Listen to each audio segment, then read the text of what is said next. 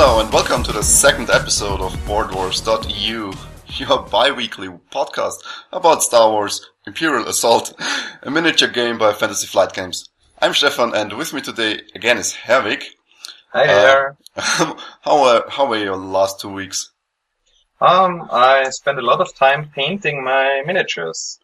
And I hope reading about the news we'll talk about soon. Yeah, of course. Okay. And I discovered that I really hate painting white, so Painting white, why? I'm really looking forward to new Stormtrooper mode. White is a stupid color to paint, I discovered. Okay, so our topics for today are news. We'll cover news about Twin Shadows, the new expansion for the game. Then we'll go about our campaign rule explanation stuff we started last week, and probably touch about the differences to the skirmish mode. We'll talk about our plays. I don't know if you played in the meantime, but I had some 4 missions with my group. Sadly, I haven't played skirmish or started the campaign yet, but spent time painting. So then we'll talk a little bit about community stuff. I dug up a skirmish timetable. Then we'll have our rules clarification and the lore question of the week, where you can again win it's Han Solo. Okay, Han Solo is a road bag. Okay, about the news. Tell us the good news we had in the last few days. Well, there is Fantasy Flight finally announced the first expansion for the game. And it will be so-called small box expansion. They followed a similar model they did with Descent.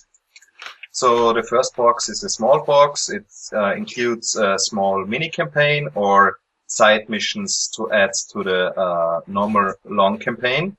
And there are 10 new plastic figures in it, 2 heroes and 8 for the 2 monster groups, or in this case, they're not monsters. They're Imperial units, right? One is Tusken Raiders, and the other one, so I guess the Tusken Raiders will be mercenaries, and they're heavy stormtroopers, right? And heavy stormtroopers, yeah. They come in packs of 2, I read. Yeah, so it will be probably, my guess is 4 heavy stormtroopers and 6 Tusken Raiders or something like that. So 12 figures in total. Yeah, and along that campaign also are 3 new villain packs and ally packs for which replace cardboard tokens that are in the box. So it's just like in the regular box, right? Yeah. Because you have the cardboard tokens for the Royal Guard Champion and General Weiss, and these are just boxes you can buy later with the actual figures in them. Exactly, and this time it's a leader character for the Stormtroopers, it's Boba Fett, and it's R2-D2 and C-3PO.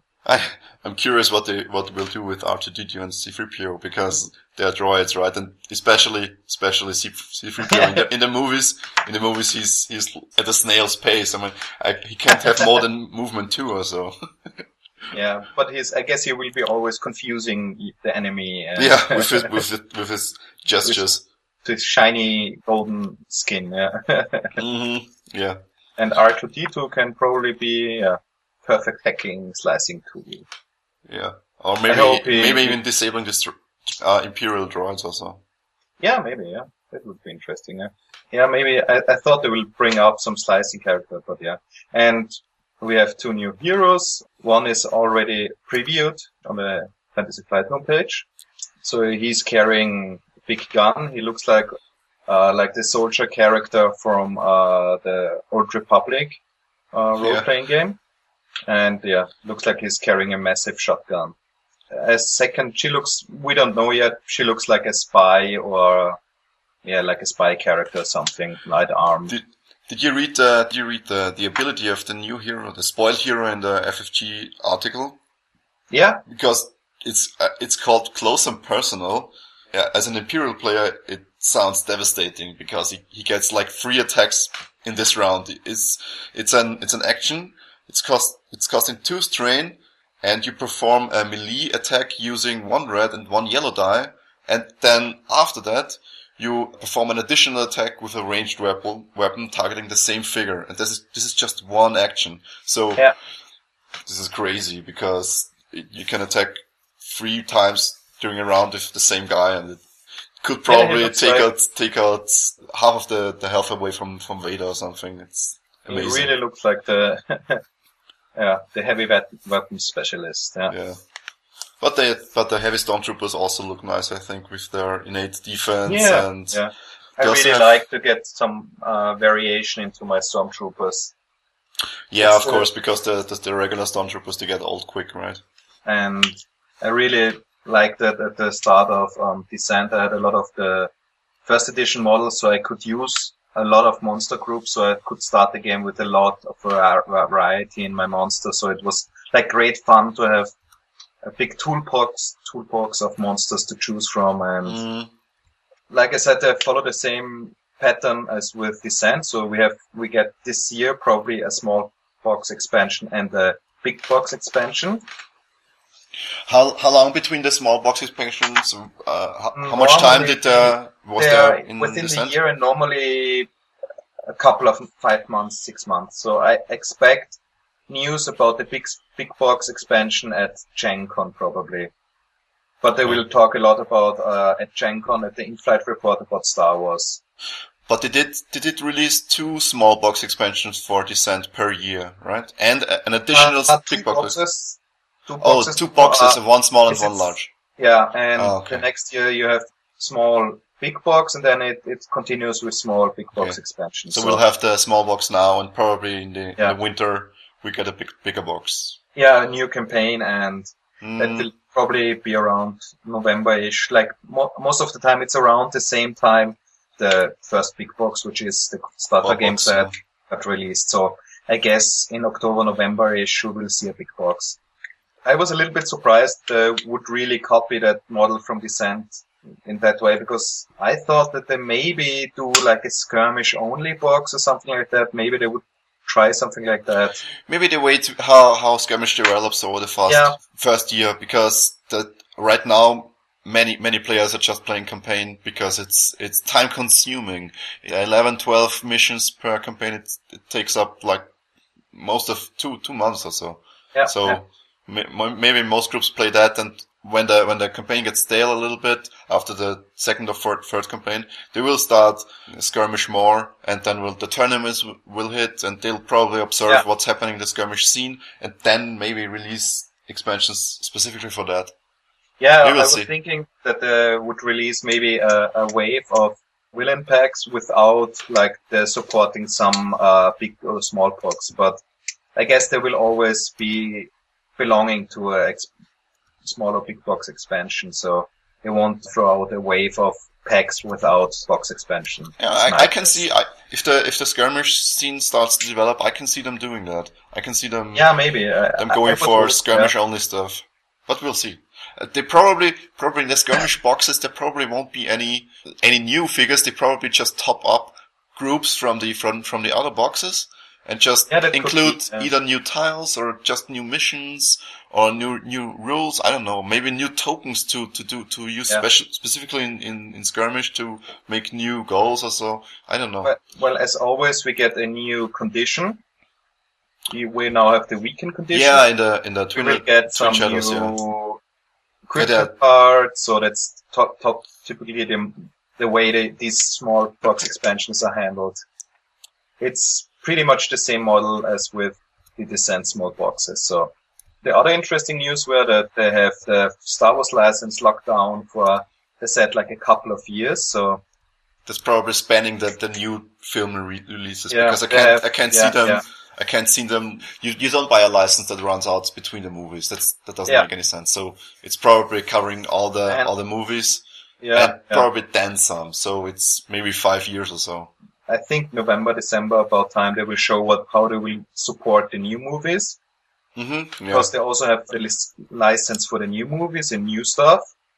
We will see what stuff of the expanded universe they will still use or start not to use in their games now. Some people said they spotted Mara Jade on one of the Twin Shadows. Yeah, they used the photos or pictures. Yeah, they use the artwork they have from the Star Wars LCG, and they use the artwork they have from the X-Wing game. So in the LCG, do you know, are there characters from the EU in there? A lot. Okay, I never played it. So. In there, there's a lot expanded universe characters in there. Okay. So And so maybe they still will include them there, because from what I'm still not sure about how Disney will handle this. I just read somewhere a few months ago that they basically decided that they don't drop the EU canon. They just say everything from EU is still valid unless it's directly contradicted by the new movies. Yeah. I'm not sure if that still applies or if I misread something, but if they really do that, Fantasy Flight would be perfectly fine doing EU stuff. I think that the first bit they released was that everything is now, all the old stuff is Legends and only the new stuff counts. But I think they went back from it and said, no, okay, only the stuff rewrite new will count. So okay, because there's still so many stories. I think they underestimated how big the expanded universe really is. So. Fantasy Flights, they include also in the expanded universe a lot of stuff from various computer games. So a lot of the fighters and a lot of the cards from the LGG characters they use directly from the various computer games, like classic X-Wing games, Rebel Assault, also from Force Unleashed. So I would really look forward if they would start including stuff from Force Unleashed. So let's see. In the X-Wing game, the stealth TIE Fighter, isn't that the stealth TIE Fighter the Phantom, the Rebel Assault 2, yeah. I think, Rebel Assault 2, I think. Yeah. And so it's they have a not lot even of from the movies. Yeah, they have a lot of stuff from what was it called? Shadows of the Empire storyline from the mid of the 90s. So I hope stuff from Shadows of the Empire will show up in Imperial Assault, because Shadows of the Empire was a really cool storyline, and there are a lot of characters and stuff you could use it from it. Yeah. I should play that sometimes, because that's one of the few Star Wars games I never played. It looks... The sad thing is, with all these games from end of the 90s, beginning of the 2000s, they really, like these first Polygon games, they really look crappy nowadays. That's the sad thing. I don't know. I recently replayed Dark Forces 2, and it looked fine. I thought it's an old game, so yeah. I don't have that much of an opinion of it, but it looked fine, at least to play it. So yeah, I think I should try Dark Forces. Not Dark Forces. What's it called? Not Shadows of the Empire. Shadows of the Empire. Shadows of the Empire. Yeah. I think, I don't know. I can never get the title straight. I think it's only on Nintendo 64. Wasn't there PC version too? I think there's a PC version too, because there was the time where we still had like 3D effects stuff, and they had like smoother sprites in there, and I think it's on the PC too, but I don't know if you can buy it nowadays anywhere for PC. But Good Old Games is stocking up on LucasArts classics now. Of course they are right now. So they released today 6 new adventures from LucasArts. So they started with like 10 Star Wars games, including X-Wing and so on. So probably if there is a PC version of it, it will sooner or later be on goodoldgames.com. Yeah, if I can find it, I'll just play the N64 version on emulator. But yeah, whatever. I should do that sometimes.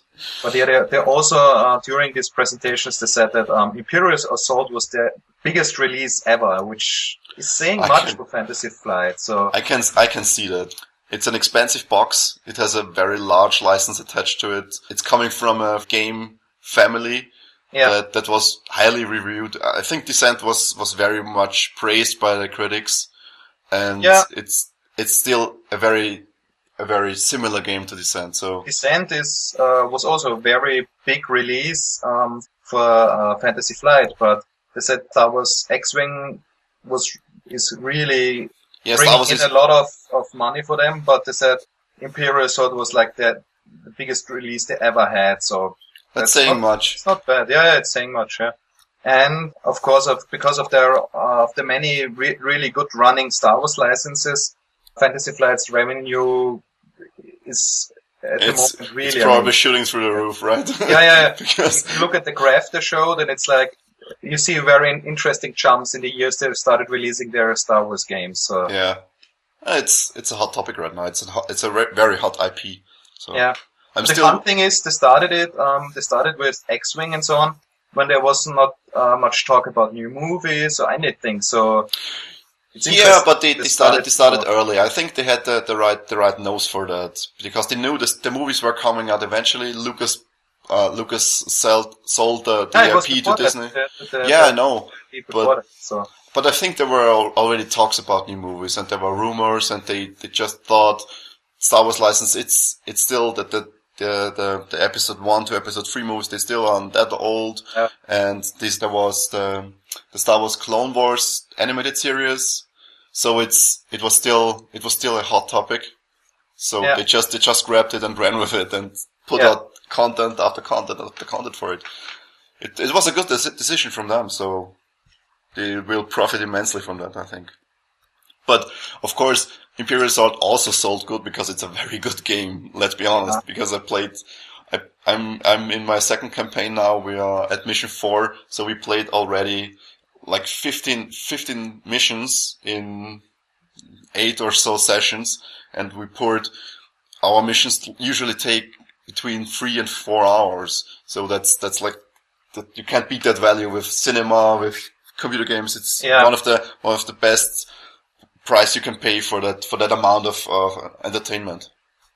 That's also the reason why I have a very low tolerance threshold for buying new board games, because I compare them to like a normal evening in the cinema, and then normally if I know I play a board game a couple of times, I know I will get my time out of it, my money worth out of it. So. Also at least for the campaign, even much more so, you play with at least three people.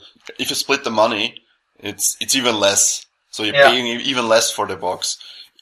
I can see that because the box it's still a little bit expensive for, if you're in your teens, you probably can't afford it out of your pocket money or so. Well, I don't know teens right now, but it's a good Christmas present. It's a good Christmas present for your Star Wars hungry son or daughter. So what is there? Yeah, of course, in the new the Twin Shadows expansion, we also get new cardboard tiles and 12 new tiles, a new agenda deck for lots like of stuff. Always, new agenda deck for the Imperial player. The community apparently wasn't happy about Boba Fett not being included as miniature in the box, right?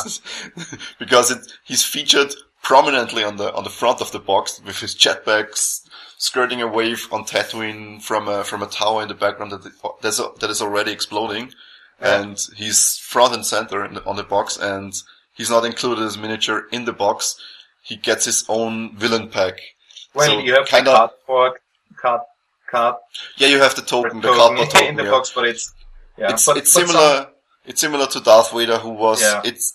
I mean, he's included in the base box, but he and Luke are already. They were like villain packs you have in the base box to see how they look like, and what you can expect from them. So it's very similar, and I'm not mad about it, because if you just play skirmish, where it's looking like more and more that the maps they play skirmish on will be made available for free later on. If you just play skirmish, you probably don't want to pick up the big box, like it's $40 or €40. So you just pick up the Boba Fett villain pack for, it'll probably like $10 euros or $12 whatever.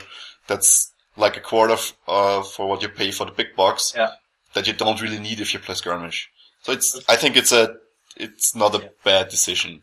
It's the same thing with the Descent boxes. You always have like some of the big bads on the box, but they are not on the inside. I know. Just a big cardboard token of them. I know. But somebody on Board Game Geek put it that he's actually flying away from the box, so that's the reason why he's flying out of the box. He's flying out of the box into his pack, so that's the moment they captured. Yeah. That's the new style. Not thinking out of the box, flying out of the box. Yeah. So it will be a good, and the best news I think about the whole thing is that we'll get this box in the early summer, I think. Yeah. Did they already release a fixed announcement for when they will release it? It's Q2? It's Q2. Yeah, but that's like 3 months. Yeah. As of this moment, it's not yet on the upcoming page.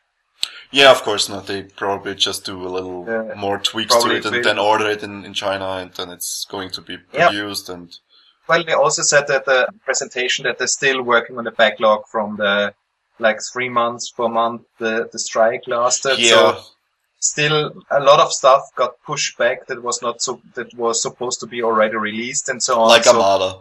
Yeah, so their whole schedule is totally they were hit hard by that. But that's the risk you have to take if you outsource all your production to China and relying on these cargo ships coming in on time. So they were in August around Gen Con. There were some fun rumors that some ship lost several containers thanks to high tide. Oh, that's the reason a couple of stuff got pushed back and wasn't released at Gen Con or this fall because the ship lost the container somewhere. That's bad. But I don't know if this was a rumor, but it was flying around Gen Con. Maybe it was just a rumor. I hope it was just a rumor because that's really bad. Not only for Fantasy Flight but also for the guys shipping it. It's not a good situation to be in. I don't know if it was just a joke going around at Gen Con or if there was some truth to it, but yeah. It was something that was flying around last year at Gen Con at several interviews and podcasts and videocasts. The other interesting thing is they released this Forbidden Star board game with Games Workshop license. Yeah. And it's a kind of space conquest game. And if it's Fantasy Flight doing what they always do, maybe this game could be reskinned. So if it's successful or if the game engine runs, you could see a reskin of it with maybe a Star Wars theme. So I can see that fitting that good with Star Wars because in Warhammer you have more factions and also it's more about securing planets. It doesn't reflect what's going on in Star Wars. Yeah. I don't know. Maybe they do it. Maybe they're not. We'll see.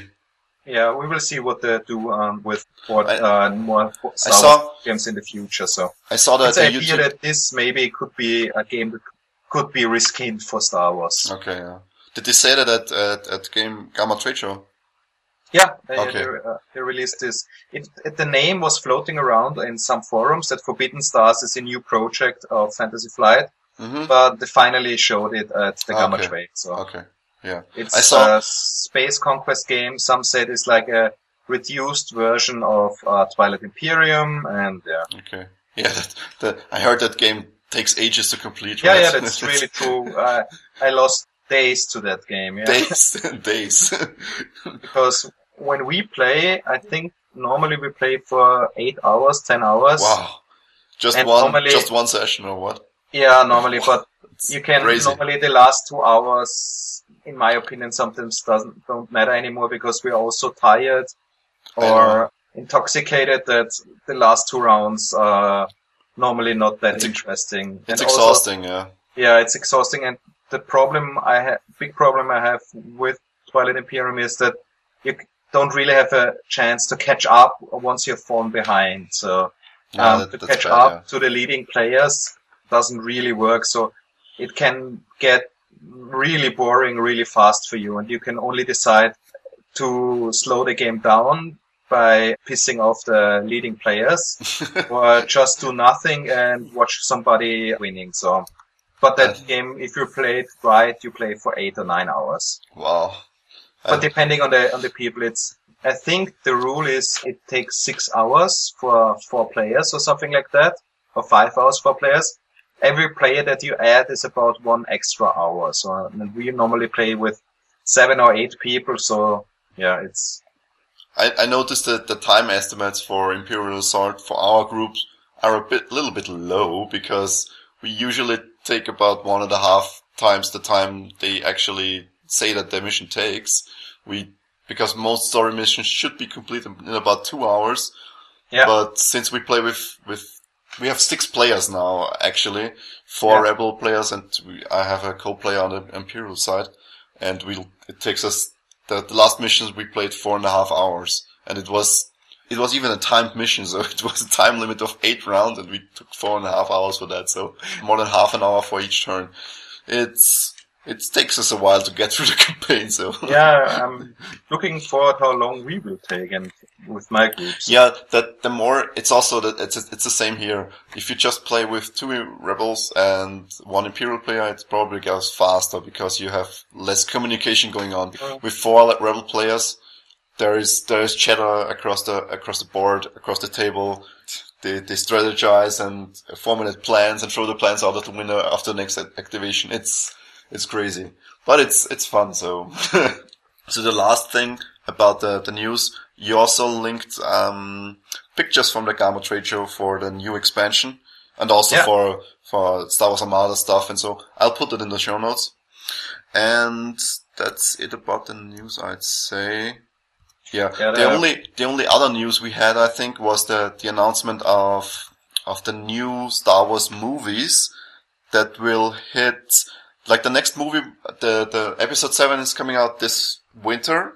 Yeah. Then a year after that we have an offbeat movie, like I heard it's a Boba Fett movie, right? More or less, it's, the rumors at the moment are that it's, about a group of rogues and bounty hunters that try to steal the plans for the Death Star. Okay. And there are some rumors that Sabine from Rebels is in it, in a little bit older version, that Boba Fett is in it. If he's part of the team or fighting against the team, nobody knows. And of course, it's from the timeline, it would fit into Imperial Assault time. So is it already confirmed that it's between the old movies, so between episode 4 and 6? Or is it after episode 6? Because Death Star, if they steal the rumors I heard, it's before A New Hope. Okay, so it would fit into Imperial Assault. Maybe they even tailor a product to it. It's with the time really scale or with the timelines in Imperial Assault, you can easily fit a product in there. Yeah, that's something we will see in the future, how they use this timeline feature, which we'll probably have to wait at this moment until last podcast. What a great concept it actually is. Yeah, we'll see in the first Twin Shadows expansion, we'll see how they use this timeline stuff exactly. Because you will have to limit the campaign to a certain timeline, and depending on this timeline, you can include the Twin Shadows missions or not. They probably will be around the same time scale or time number in the line. So it would be pretty weird if they release an expansion which doesn't fit in the timeline. I think in the core box in the Learn to Play guide, it says that for setting up the campaign, you choose a certain time frame. Depending on the time frame, you can include or exclude different side missions. Yeah. So you could theoretically include stuff from Twin Shadows or exclude stuff. Maybe they don't all fall into the same time category, and you can include some but not include the others. I'm not sure. So because that would make sense, I think. But we'll see how they handle that when it comes out. But still have to say it's a really interesting idea. So we will see probably different versions of Luke Skywalker, or maybe a second version. Yeah, but I think that will come next year. For this year, I think they will stick to the core stuff. But it's interesting that you could then use different versions of the characters, exclude them, include them by the timeline of the main campaign, or that's probably how it will run. Yeah. So that's, I have to say, a very interesting way to do the stuff. Yeah. And it opens up a lot of possibilities for them.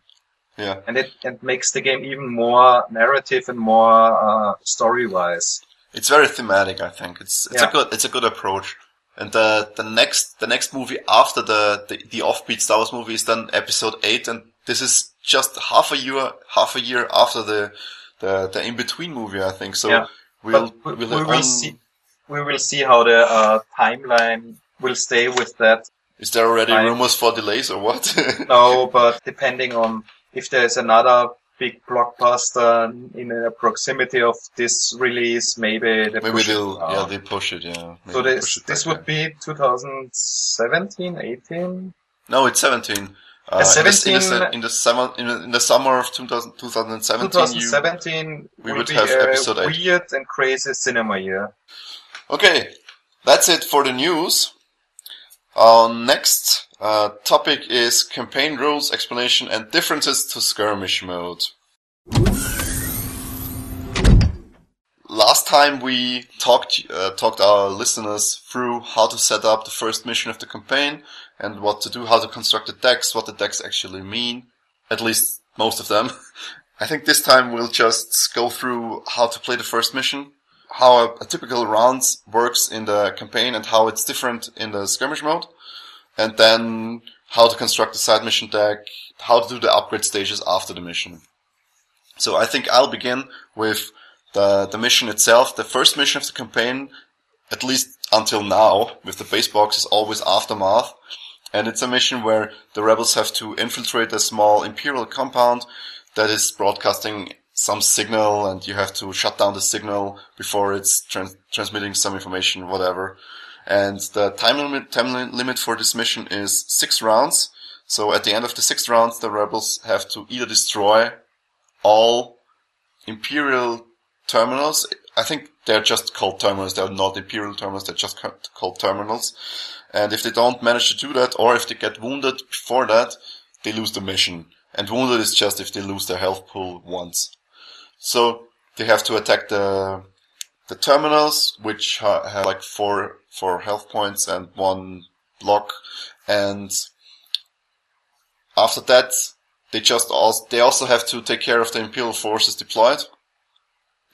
And if they manage to do that, it's fine. If they don't manage to do that, depending on who wins, the next story mission is chosen to be either, I have to look it up. I don't have my campaign guide here, but the next mission differs between if the Imperial player wins or the rebels win.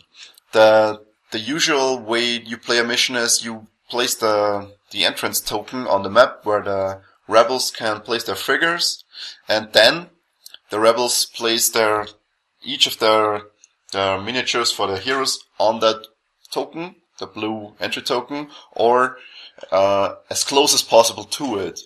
And after they have done that, the first round starts with the rebels, because in the campaign version or in the campaign mode, each round is started with a rebel hero, except for some missions or some conditions in some missions where the Imperial player gets to make the first move, but that's very, very rare. So usually the rebels start, and an activation is as follows. The rebel player has an activation token that's sitting on the green side at the start of every round, and he flips it to the red side. If he has any exhausted abilities, he readies them, and then he can take his 2 actions during the round. And his 2 actions can either be a move, an attack, or a special action like opening a door or opening a crate or using one of his ability actions. And the rebels also in the campaign mode can attack twice each round, unlike the deployment cards or the deployment units from the Imperial player, which can only attack once per round.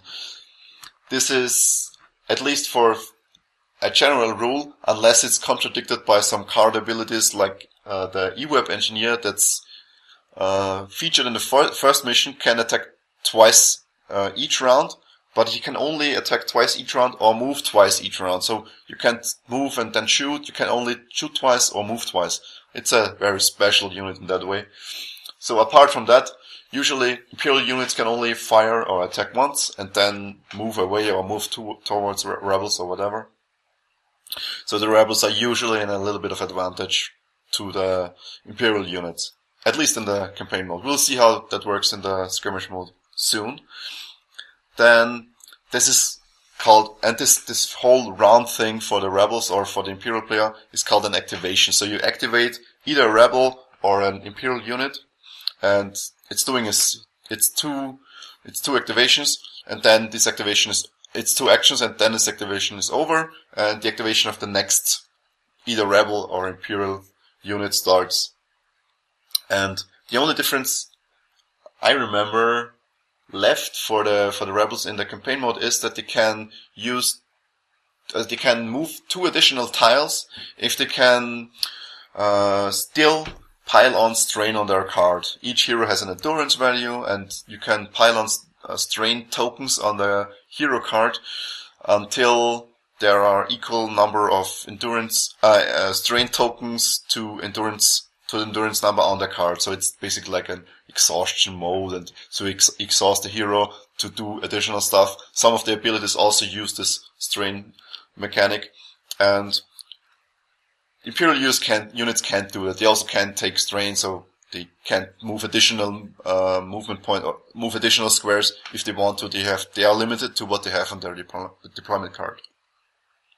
So after the first rebel has done his moves and his attacks, the Imperial player gets to activate one of his cards or units, and it's switching back and forth like that as long as either a rebel gets to activate or an Imperial player still has units to activate. If either side has exhausted all their possibilities, the remaining side is doing its activations or its actions until it's ready. So until it has exhausted all its options. So if the Imperial player has more groups than there are Imperial players, there are Rebel players, the Imperial player gets to move more and attack more than the Rebel players. Also vice versa, if the Rebels mow down the enemies and there are just two groups of Imperials left, the Imperial player doesn't get any actions after the second group has done its activation. And then there are still 2 rebels remaining after that, so the 2 rebels remaining activate back to back, and until they haven't activated, the round isn't over. So these are the activations, and we'll go over how it's different in the skirmish mode soon. Then, after the round is over, you have the so-called status phase, where the Imperial player is getting additional threat each round, depending on how deep in the campaign you are. And with this threat, you can deploy new units. The deployment cards each have a threat cost on the top left corner, and you have to pay this threat cost to deploy this unit on one of the active deploy points on the map. The active deploy points are noted in the campaign guide, and you just slam the card down and take the miniatures, put them on the point that's indicated in the campaign guide, and you have deployed this unit. And you also have to subtract the threat cost, of course. And this is the so-called deployment. And then the only thing you have to do afterwards is start a new round and play until the rebels won or the Imperial player has won. And you also, what I only briefly mentioned, you can interact with certain objects on the map, like doors or crates. And this is just a regular action. You say, I want to open the door, use one of your 2 actions for this, and the door opens, if it's not locked. You can also open crates in which you get some item, and you also get bonus credits at the end of the mission, but it's not that important. And that's it for the rounds and what you do during the mission. And now, for the difference between campaign mode and skirmish mode. Havik, you already played a skirmish match. Yeah. The status phase is different in the skirmish match, right? So you don't have a threat dial and a round dial. You just draw command cards, right? Exactly. You draw your command cards. The skirmish mode is mainly based around objectives that are on the map. So between the rounds, you just ready your exhausted cards. Yeah. And draw one additional card, or is it one additional card plus one control? If you control some terminals, you get an additional command card. Yeah. Command card, and that's basically the difference to the campaign mode.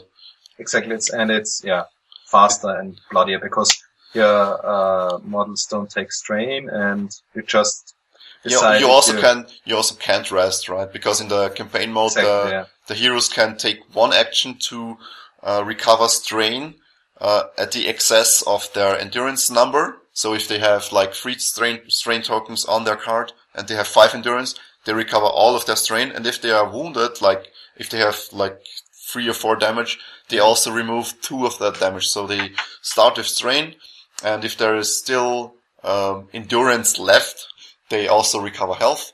And they can do this like they also can do this twice a round, so some heroes can heal 10 damage per round if they choose to, but they give up their 2 activations. And this is not possible in the skirmish mode, because then it would probably take forever. Yeah, it's skirmish mode can be really fast. It's usually just like 4 rounds or so. Yeah. Yeah. Okay. That's the only thing that I have to say. It's a little bit of the exhausting part of it is you set up the map, you play, and it ends really fast, which is not a bad thing at all. But if you then want to play another mission, you then put up another map. Yeah, build up a new map, and that can be a little bit exhausting. Maybe I will get fast if I know the tiles better, but like we talked last time, maybe I print them out somehow or something like that. Who knows? Someone on Board Game Geek already has a thread up and images linked to all the free skirmish maps available in the base box. And he said he made PDFs. You can print them out, and they are like on US leather format or so. And I probably will do that and print out and maybe laminate them or do them on cardboard or something. Yeah, or if I feel richer, print them on mousepad stuff. But okay, yeah. There are some sites where you can send the PDFs and print them out. Yeah, and print them out. They do it for role playing and for games like that. So you can print the map from your campaign. You can print and maybe have it for the next role playing session or as a token of memory token, gift it to your friends, like the map from our last campaign or something like that. Yeah. And I can, if we have good PDFs of all the maps, this would be probably an interesting way. Yeah. It would be the best way to go, I think. I think at some point they will start a skirmish mission maker, because they have it with all their other games. They have a online tool where you can make your own missions. So we will see that tool also probably quite soon. It's probably taking a little bit of more time, because, like I said, they probably wait until the skirmish scene ramps up. Yeah. Are there already tournaments planned this year? There are many tournaments planned. I think I know that the tournament kits they have already, right? Yeah, but I looked at the organized play section on the Imperial Assault site on FFG, and there are, at least in the US, there are like 30 or 40 tournaments planned for this year alone, and they only list like tournaments until August or so. So if you're in the US, you should really look on this on the organized play section of the Imperial Assault page on FFG. They have like matches in every part of the country. And I looked, but there are currently no listings for Europe, but that may have changed. Last time I looked, it was last week, so maybe there are some Europe normally games they just started the America League. Normally they have a different time point when they start for the European finals and so on. Okay. But you should really take part in these tournament matches, because they have some nice little gimmicks you can win. You can win like alternative art cards. Like I think you have a new version I would participate for sure. Yeah. It would be nice if they would do an online league via some app or so, but that's probably not in the cards right now. Maybe if they stay so profitable, they will expand to this. Tournament play is a big part of their model. I know, but for Imperial Assault to make it trying to build the community up more and more, because they know that the good tournament scene always brings players to the game, and it always helps to keep the game longevity. I know. And I think they will also start building it up for Imperial Assault. So yeah, like I said, it probably takes some time. Yeah. But okay, that's what you do during the mission and during the first mission, and then in the campaign mode you have to do like post-mission cleanup. It's called.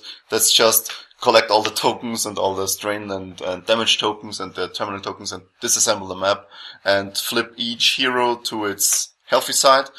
And then you do the upgrade stages, because with the stuff you win during the mission, like credits, influence, experience, you can buy upgrades. And this is done first for the rebels and then for the Imperial player, and the rebels get to use their credits. And this is done, you have 3 so-called rebel upgrade decks. You can identify them by their card backs. It's a Roman numeral on them, 1, 2, or 3 for the tiers you encountered during the campaign. And after the first campaign, you just take the cards with a 1 on the back, shuffle them, and reveal 6 cards. And from these 6 cards, the rebel can spend their credits to buy any of them. And distribute them to any hero they want. So it's not like, this hero buys this card and the other buys this. They can swap, between the missions, they can swap however they want. And then they also can spend their experience point on their class deck cards. These are the ones that have the hero on the back. And then the Imperial player gets to do the same. He takes his agenda deck, shuffles it, reveals not to the rebels but to himself 4 cards, and with the influence he's earned, he can buy 1 or more of these cards. And some of them, or not most, but some of them have on their cards that you don't reveal them to the player until you use it. So in order to keep that in check and to not make the Imperial player cheat there, you can cover the text with your hands and just show the rebels the bottom right corner of the card where the influence cost is printed on, and just to let them check that you don't buy more cards you can actually afford. And after that, you can, with the XP you can also choose new cards from your Imperial class deck. And then you have to select a side mission. The rebels have to select a side mission, but how to do that? The side mission deck is a little bit tricky in the core box, because you have cards that have a planet on the back. It's a planet, I don't know which planet. It looks like Alderaan, and a moon, a rocky moon. And there are some cards in there, and they are color coded on their text side. They have I think they are gray, red, and green. And for the red stuff, you choose the cards that match a hero, because the red cards there, you have 6 of them, and each corresponds to a hero. So the partaking heroes of the campaign, you just take their mission cards and with them you form the first part of the side mission deck. Then you have all the gray cards you have, put them in the side mission deck, and then for the green cards, I think there are. Wait, is it the gray or the green cards? I'm not sure. No, the gray cards. You have like 5 gray cards and you only choose 4. And usually the rebels choose 4, but for the first campaign I suggest that the Imperial player looks at all the side missions and just picks one not to be in the side mission deck. And then you have the green cards that are mostly are reward missions. And for that, I think there are only 4 in there. And you put all 4 in the side mission deck, and this is your active side mission deck, and you shuffle it, and after the first mission you reveal 2 cards, and from these 2 cards, the rebels get to pick 1, and this is the next side mission. And after you completed this side mission, you just reveal the next side mission, and so on until you're done with the campaign. So this is how you build the side mission deck. It's outlined in the Learn to Play guide, but it's a little bit tricky to understand how to actually use the side mission deck, how to reveal the stuff, and how to choose it, and who's going to choose it. So now you know everything how to run a campaign, and we also touched on the main differences between the campaign and the skirmish mode. Skirmish mode usually is just different that you don't have heroes, you just have deployment cards, and the end of round stuff is a little bit different between the campaign and the skirmish mode. So with that out of the way, we come to our next topic, and this is skirmish and campaign play experiences. Since Herwig didn't play any Imperial Assault in the last 2 weeks, which is a shame, he'll just talk briefly about his painting experience with the models, because that's all we have for right now. And then I'll continue with my campaign experience. Okay, yeah. So how far are you with painting the guys? I've painted my stormtroopers, my web engineers. I'm in the middle of finishing up the Royal Guard. Painted the droids, and I'm only missing the Nexu and the AT-AT and the heroes at the moment. Did you paint the Transition Hunters? Yeah, they were easy and fun to paint. Did you paint all of them green, or did you take other colors? No, I painted 2 of them with yellow skin and red garb. Oh, okay, because red is easy and fun to paint, and I didn't made them too bright, so they look different than the Royal Guards. And the normal Trantortions I made like with gray and green skin. Okay. Gray clothing, green skin. So you didn't touch the rebels until now? No, I didn't start with the characters. Normally I like to have more time for painting my characters. Okay. But I painted Vader, which was easy. And maybe I saw today some tricks from Zorasto painting. Yeah, I will link Zorasto's YouTube channel in the show notes, because he's a guy, I think it's from England, right? And he's painting the Imperial Assault minis, and he's doing little tutorial videos about how to paint the Stormtroopers, how to paint Vader. They are well made. Videos. He's finished up all the Imperials. He's now missing the mercenaries and the heroes. Yeah, I'll link them in the show notes.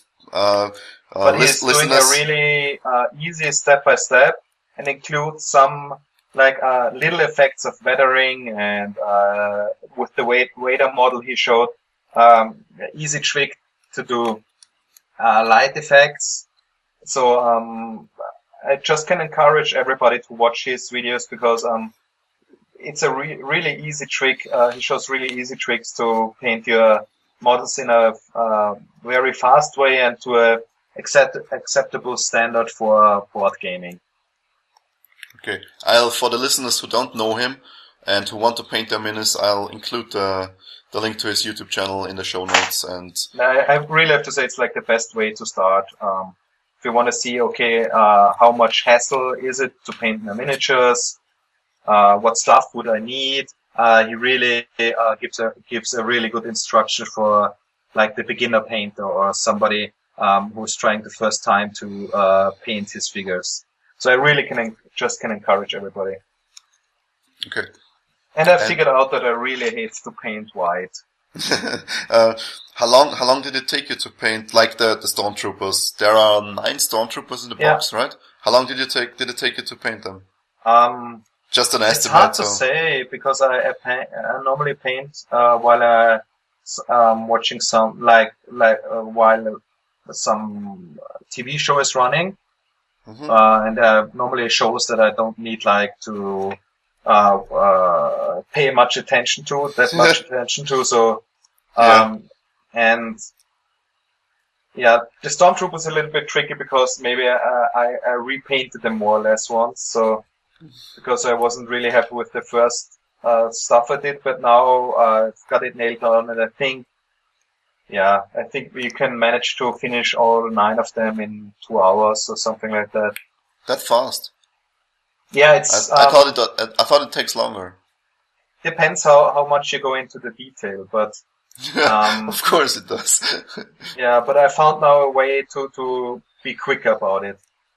I think it's the same way with me and assembling the map tiles in the campaign, because I have since I already assembled like 14 or 15 missions. The trick I use now is just look at what big tiles I used, And for the small tiles, I already know how they look and how to look for them. Because if you get the big tiles out of the way, you just toss the other big tiles you don't need for the mission out of the box, and then only the small stuff remains, and it's taking like 2 minutes to figure out, to find the other stuff. And then you put it together. I don't think it takes me more than like 4 or 5 minutes to assemble a full map, even if it's large. So it's once you get the experience, it's really fast. So you don't need an index, you don't need the numbers really. You just know that some tiles have different shapes and some tiles have different stuff on them, and you just remember that like after the 10th mission you get really fast. So it's probably intimidating at first, but it's really fast once you get to know it. Kind of the same like with painting the minis, obviously. Yeah, I'm looking forward to getting faster finding my stupid tiles. You will during the campaign. You'll see. But I really have to say, the miniatures are like expected from Fantasy Flight, good quality. I had no issues with any bending or bent miniatures or bent legs or something.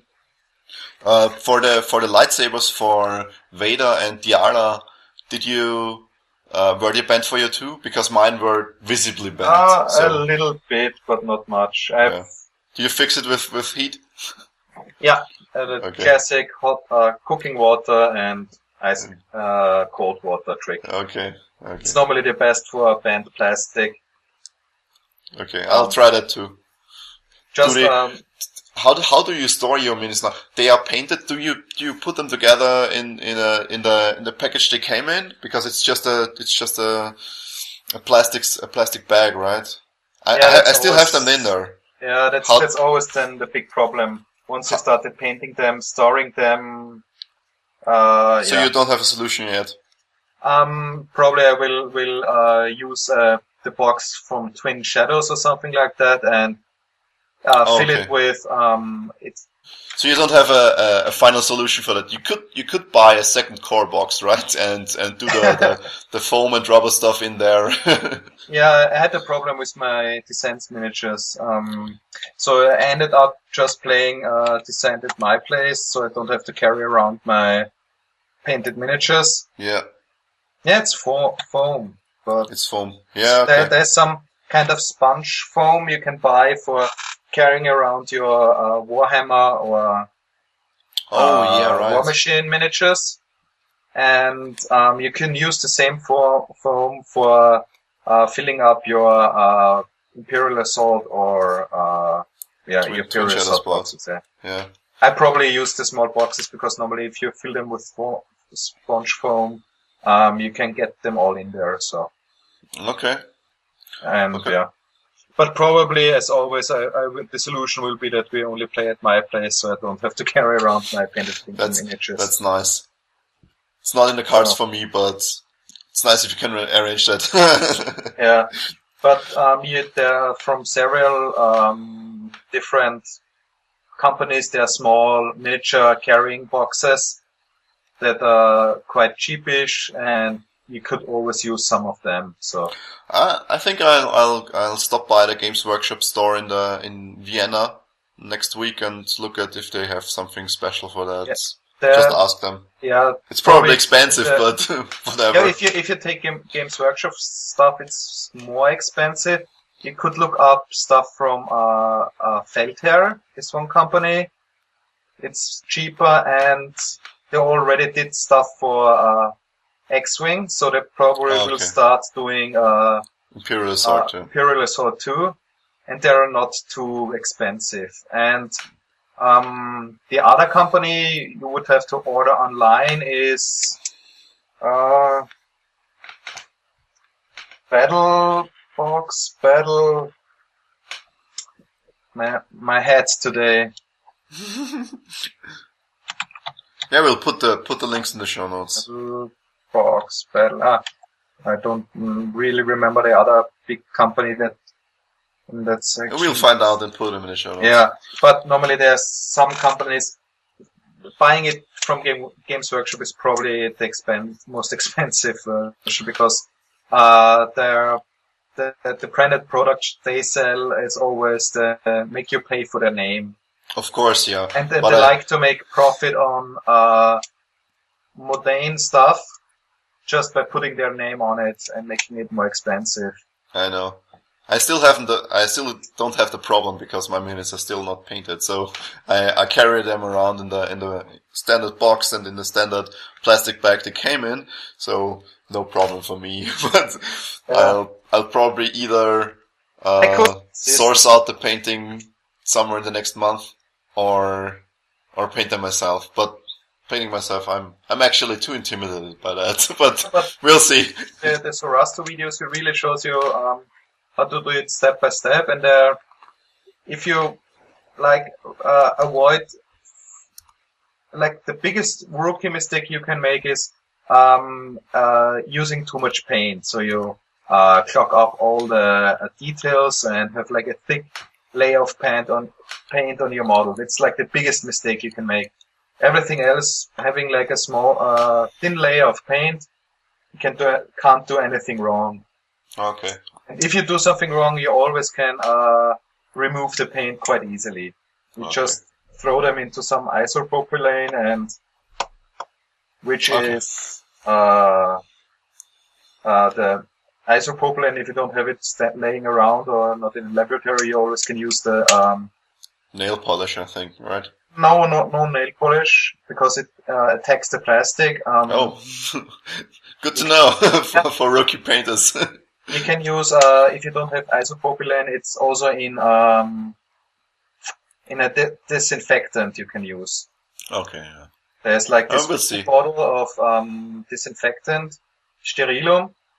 You can buy at your local pharmacy, and you can use that one because it's a diluted solution of isopropylenes, and that can strip normally most of the paint off the miniature.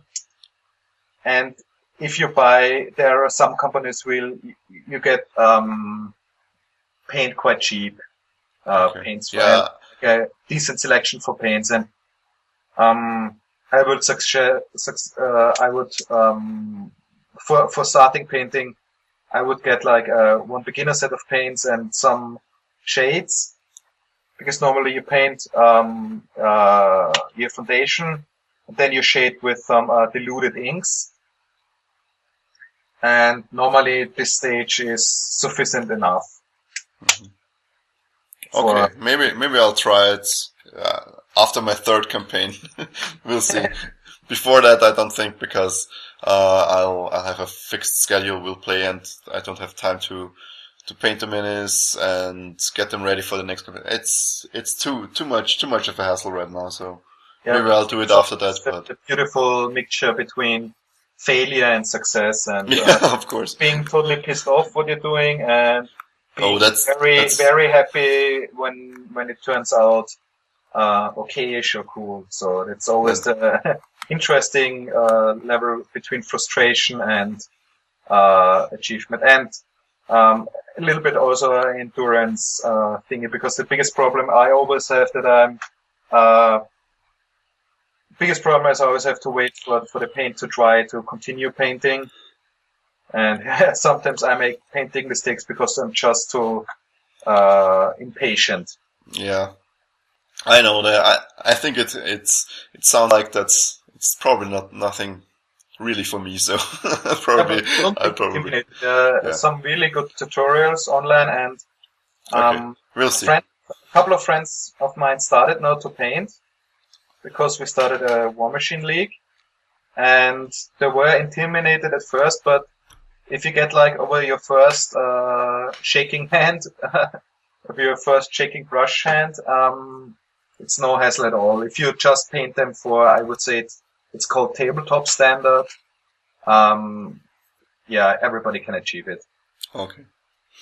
So, any closing comments on your painting adventures during the past 2 weeks? Just start to paint, and I have to say, enjoy it and go for it. Okay. Maybe I'll do that. So, for my play experiences during the past 2 weeks, we started a new campaign. what's the day today?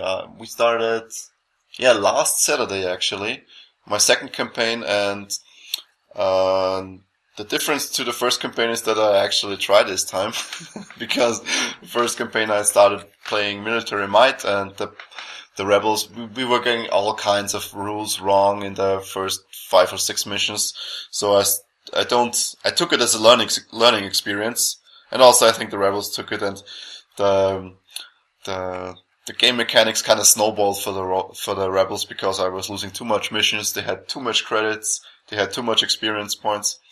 So I was losing the last mission that has a 11 or 12 round limit. I was losing that in like 8 rounds or 9 rounds, so it was a slaughter. And so I was focusing on what I can do better in the next campaign, and we started the next campaign last Saturday, and I chose the Subversive Tactics deck, and so far it worked out really well. For the first 4 missions we played 3 on Saturday and 1 mission on Tuesday. I won the first 3 missions and lost the 4th mission. I say but actually we play a 2-player Imperial player style now, so it's not even my accomplishment, but from my teammate. And the main difference is now that for the new class deck, Subversive Tactics is really tailored around slowing down heroes, because you can the first ability you get, it seems like it's much weaker than the first ability you get with Military Might, which is Show of Force. You just focus any unit during a given round. Any round you can focus any unit, once per round of course, and this is really powerful because you can, if you focus an E-Web, he's dishing out so much damage. But for Subversive Tactics you have the card Prey Upon Doubt, and with that the hero who's attacking either chooses to suffer 1 strain or adds 1 Surge Cancel to the dice results. This sounds a little bit weak if you read it that way, but since the heroes count on using the surge results on the dice, this actually becomes very strong as soon as they buy additions for the weapons or new weapons that have different surge abilities. So this is really well, even later in the campaign. You just block them from using their new shiny toys, so of course. It doesn't sound that bad. It's really good. And then, on top of that, you have 2 1 XP cards that are amazingly strong. The first one we chose was Savage Weaponry. It's an attachment, so after you put a unit on the map, you can put this card on the deployment card, or buy the deployment card of this unit, and it adds Pierce 1, so it automatically ignores 1 block result on the defense die, and you have the surge ability Bleed, which is for, like, if you have Stormtroopers attacking with Pierce 1 and Bleed 3 times, it's crazy, and it's working really well. And the second 1 XP card is Surgical Strike, which is, after one of your Imperial units resolves an attack, the target suffers 1 strain and 1 damage, which is also amazing. You can strain the heroes each round once. At least they get one strain and 1 damage. So it's these 2 cards plus the first you get. They are so much stronger than the stuff you get with Military Might. So we are way ahead now, compared to the first campaign we had. And for the third card we chose, we got Weary Target. It's a free XP card. We could just afford it after the 4th mission. And it says, at the end of each round, choose 1 hero who has not suffered strain equal to his endurance. So he has still strain left to use. That hero suffers 2 strain. And you can do this each round for free. What the fuck? That's awful. That's awful for the heroes. I can't wait to use that next mission. Because if you have heroes that only have 4 endurance, they are half full of strain after the first round even if they didn't use any skills that use strain. So, and even if you hit the cap of the strain with the 2 strain you give them, the strain is automatically converted to a damage. So at least you get them full of strain and then additional damage if you chose to use the target, the card on a target that was only 1 strain off of his endurance cap. So this is also very good, and it also has I think the 4 XP cards are also very good. But I'll have to see if we can even afford them. Let's see. So that this is what we played, and we played the missions Aftermath, of course. And the side mission was, okay, so the heroes are, the Bothan spy, Meg Esh-Karey, or however he's called. Yeah. Diara Pasil, Fen Cygnus, and the fourth one is, who's the fourth one? I forgot. It's not Gideon, it's not, who's the fourth one? It's the smuggler, the scoundrel, the Jin Ordan, the female Han Solo. And the first side mission they took was the character mission of Meg Esh-Karey, where he should get his shadow suit, but it was basically a slaughter of the rebels. We decimated them like no tomorrow. You start with 3 heroes, excluding Meg, who is sitting in an AT-ST, and they start in an Imperial hangar and have to get out and eliminate all the Imperial resistance out of on the outside of the hangar. But you have a Royal Guard champion, you have 2 Royal Guards, you have one unit elite stormtroopers, you have 1 elite Imperial commander, and one elite EWAP automatically spawns after the first round. It's crazy, and they had no chance. They had no chance. Sounds like a mission you should take later in the game when you. Yeah, I think that's the intention. More. Yeah, they should have saved that for later, but they did it now, so they lost really badly, and we got 2 influence for that, so it's turned out well for us.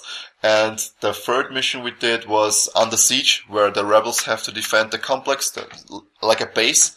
Yeah. And the Imperials have to storm this base. And the rebels made a crucial mistake because they went out of the base to the point where the Imperials spawned and tried to decimate them there, so they can't even do anything.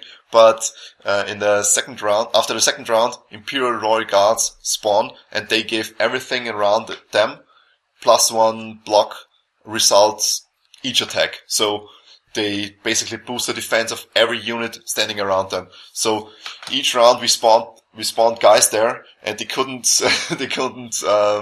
clear the guys fast enough, and in the end they lost really badly, and we got another big influx of influence. And then the next mission we played on Tuesday. It was Generous Donations, which is like a bank heist of the rebels. They have to infiltrate a compound, activate a terminal, and then sit it out with the terminals there to get credits. And we did something innovative, but it didn't pan out because we saved our threat until the 4th round and then started to deploy massive amounts of units. But the mission has an 8-round cap, and after they uploaded the virus on 1 terminal, each terminal is generating 1 token per round. So if they have 3 terminals at the end of the round, you get 3 tokens, and there is a total of 12 tokens. So if they manage to defend 4 rounds, all tokens, they get 400 or 500 credits per hero, which is like a lot. And they managed to do that because our plan was to wait until the AT-ST spawns and wait until the Stormtrooper spawns and then deploy our units, or the open group units, and storm the base and wound them all in 1 round. Didn't pan out because they rolled 3 of them have white defense die, and they rolled in 1 round like 4 dodges or 5 dodges, and the next round they rolled again 4 or 5 dodges. So we couldn't do any damage to them because they were so lucky with their defenses. But it was a close mission, and I think next mission will do better. So that's what we played in the last 2 weeks. Something I just realized now. In the core set and expansion, it's like you only play as the Imperial player, but that role could be switched. So you could be, of course, play with a Sith and have Sith decks for a different campaign. Or this is entitled. You can even switch roles where one player is playing the rebels and the others are playing for Imperial heroes. Like that's also a possibility. It's very interesting. You could there's a lot of flexibility in there. You could also have like somebody from the Hutt Empire or the Black Suns playing against the rebels or something like that. There is already something like that in the current campaign, because there is a mission called Spice Job where you can earn the right to take Chewbacca with you on missions, the ally card. And I think you only encounter mercenary enemies in this mission, so it's just Thrandushans and I think Nexus. You can also bring along your own Imperial units, but from the start and from the units you get from the mission, it's only mercenary units. So it's already a bit themed in that way. And it's interesting. So for future campaigns, you could really have a campaign just playing against Black Sun or just playing against Sith Lord or something like that. It's interesting. Yeah. So that was our experiences in the last 2 weeks. And now we come to the next topic, which is community stuff. Community stuff this week is, I found on the Board Game Geek forums a skirmish timetable, basically a graphic of a skirmish timetable, and it's a handy tool. You can print it out and bring it with your skirmish mission to never forget any section of an activation phase or any section of a status phase, or in what order the attack results, the attack resolves. So just print it out, so you don't forget anything. Yeah, something like that is always really handy to have. Yeah, because what I found out, you do forget rules.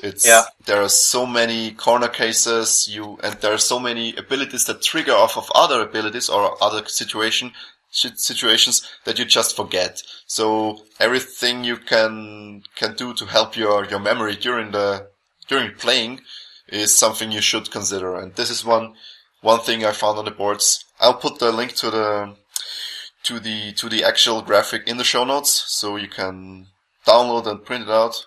It's really helpful. You should consider doing that. Even for you, it's a tool you should use during skirmishes.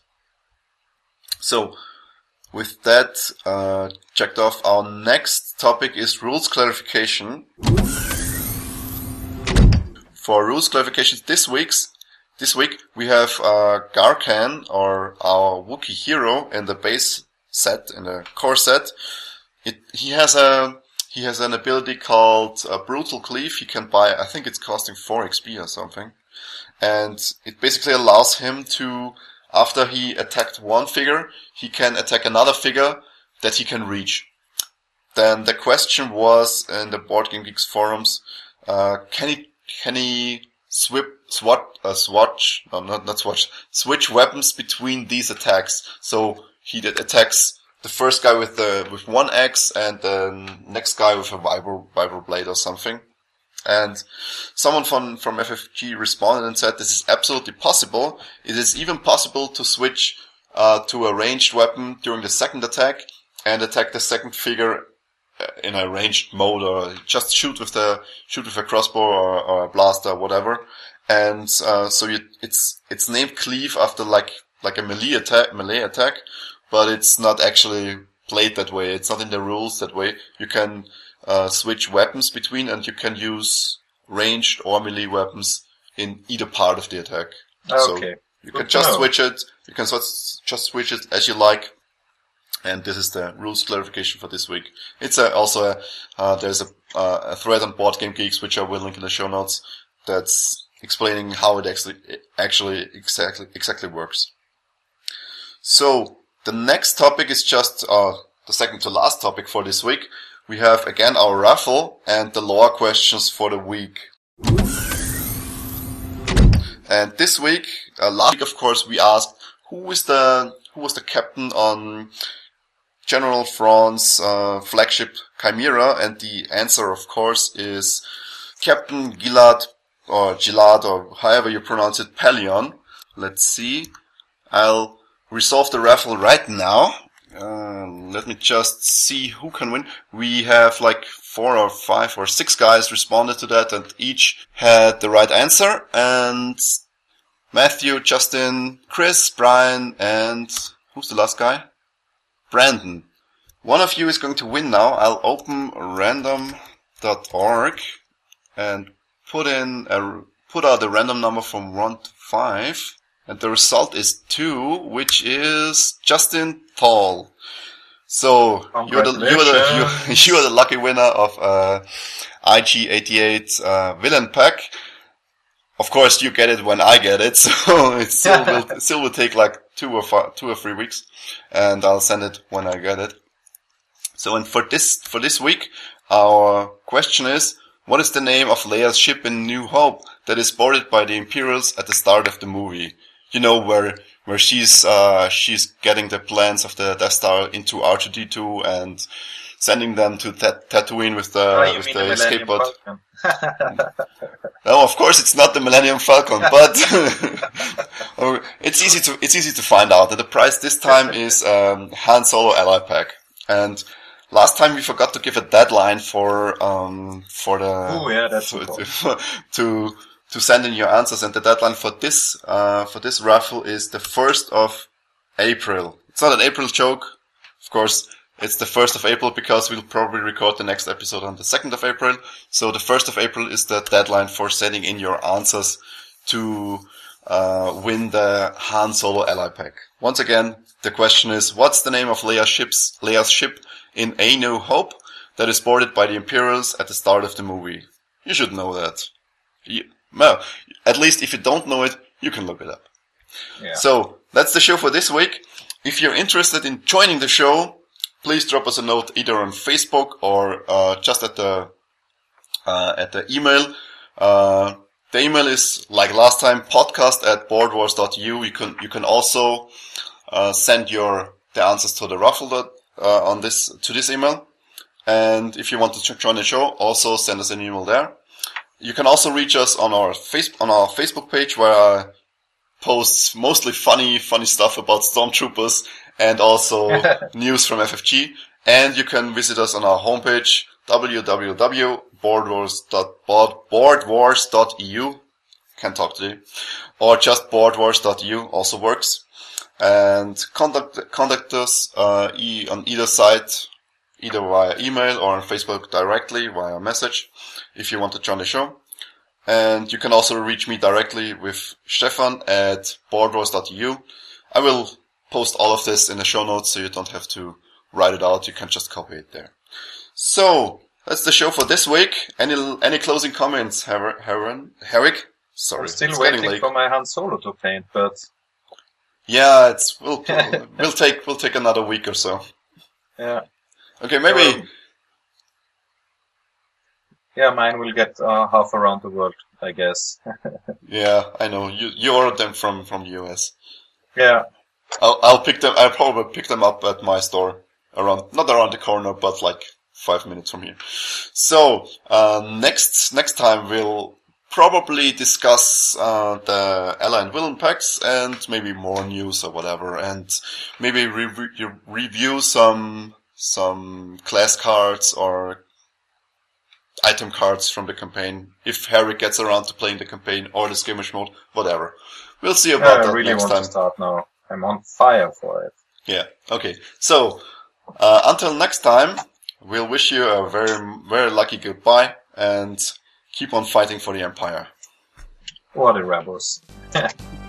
Okay, bye-bye. Bye.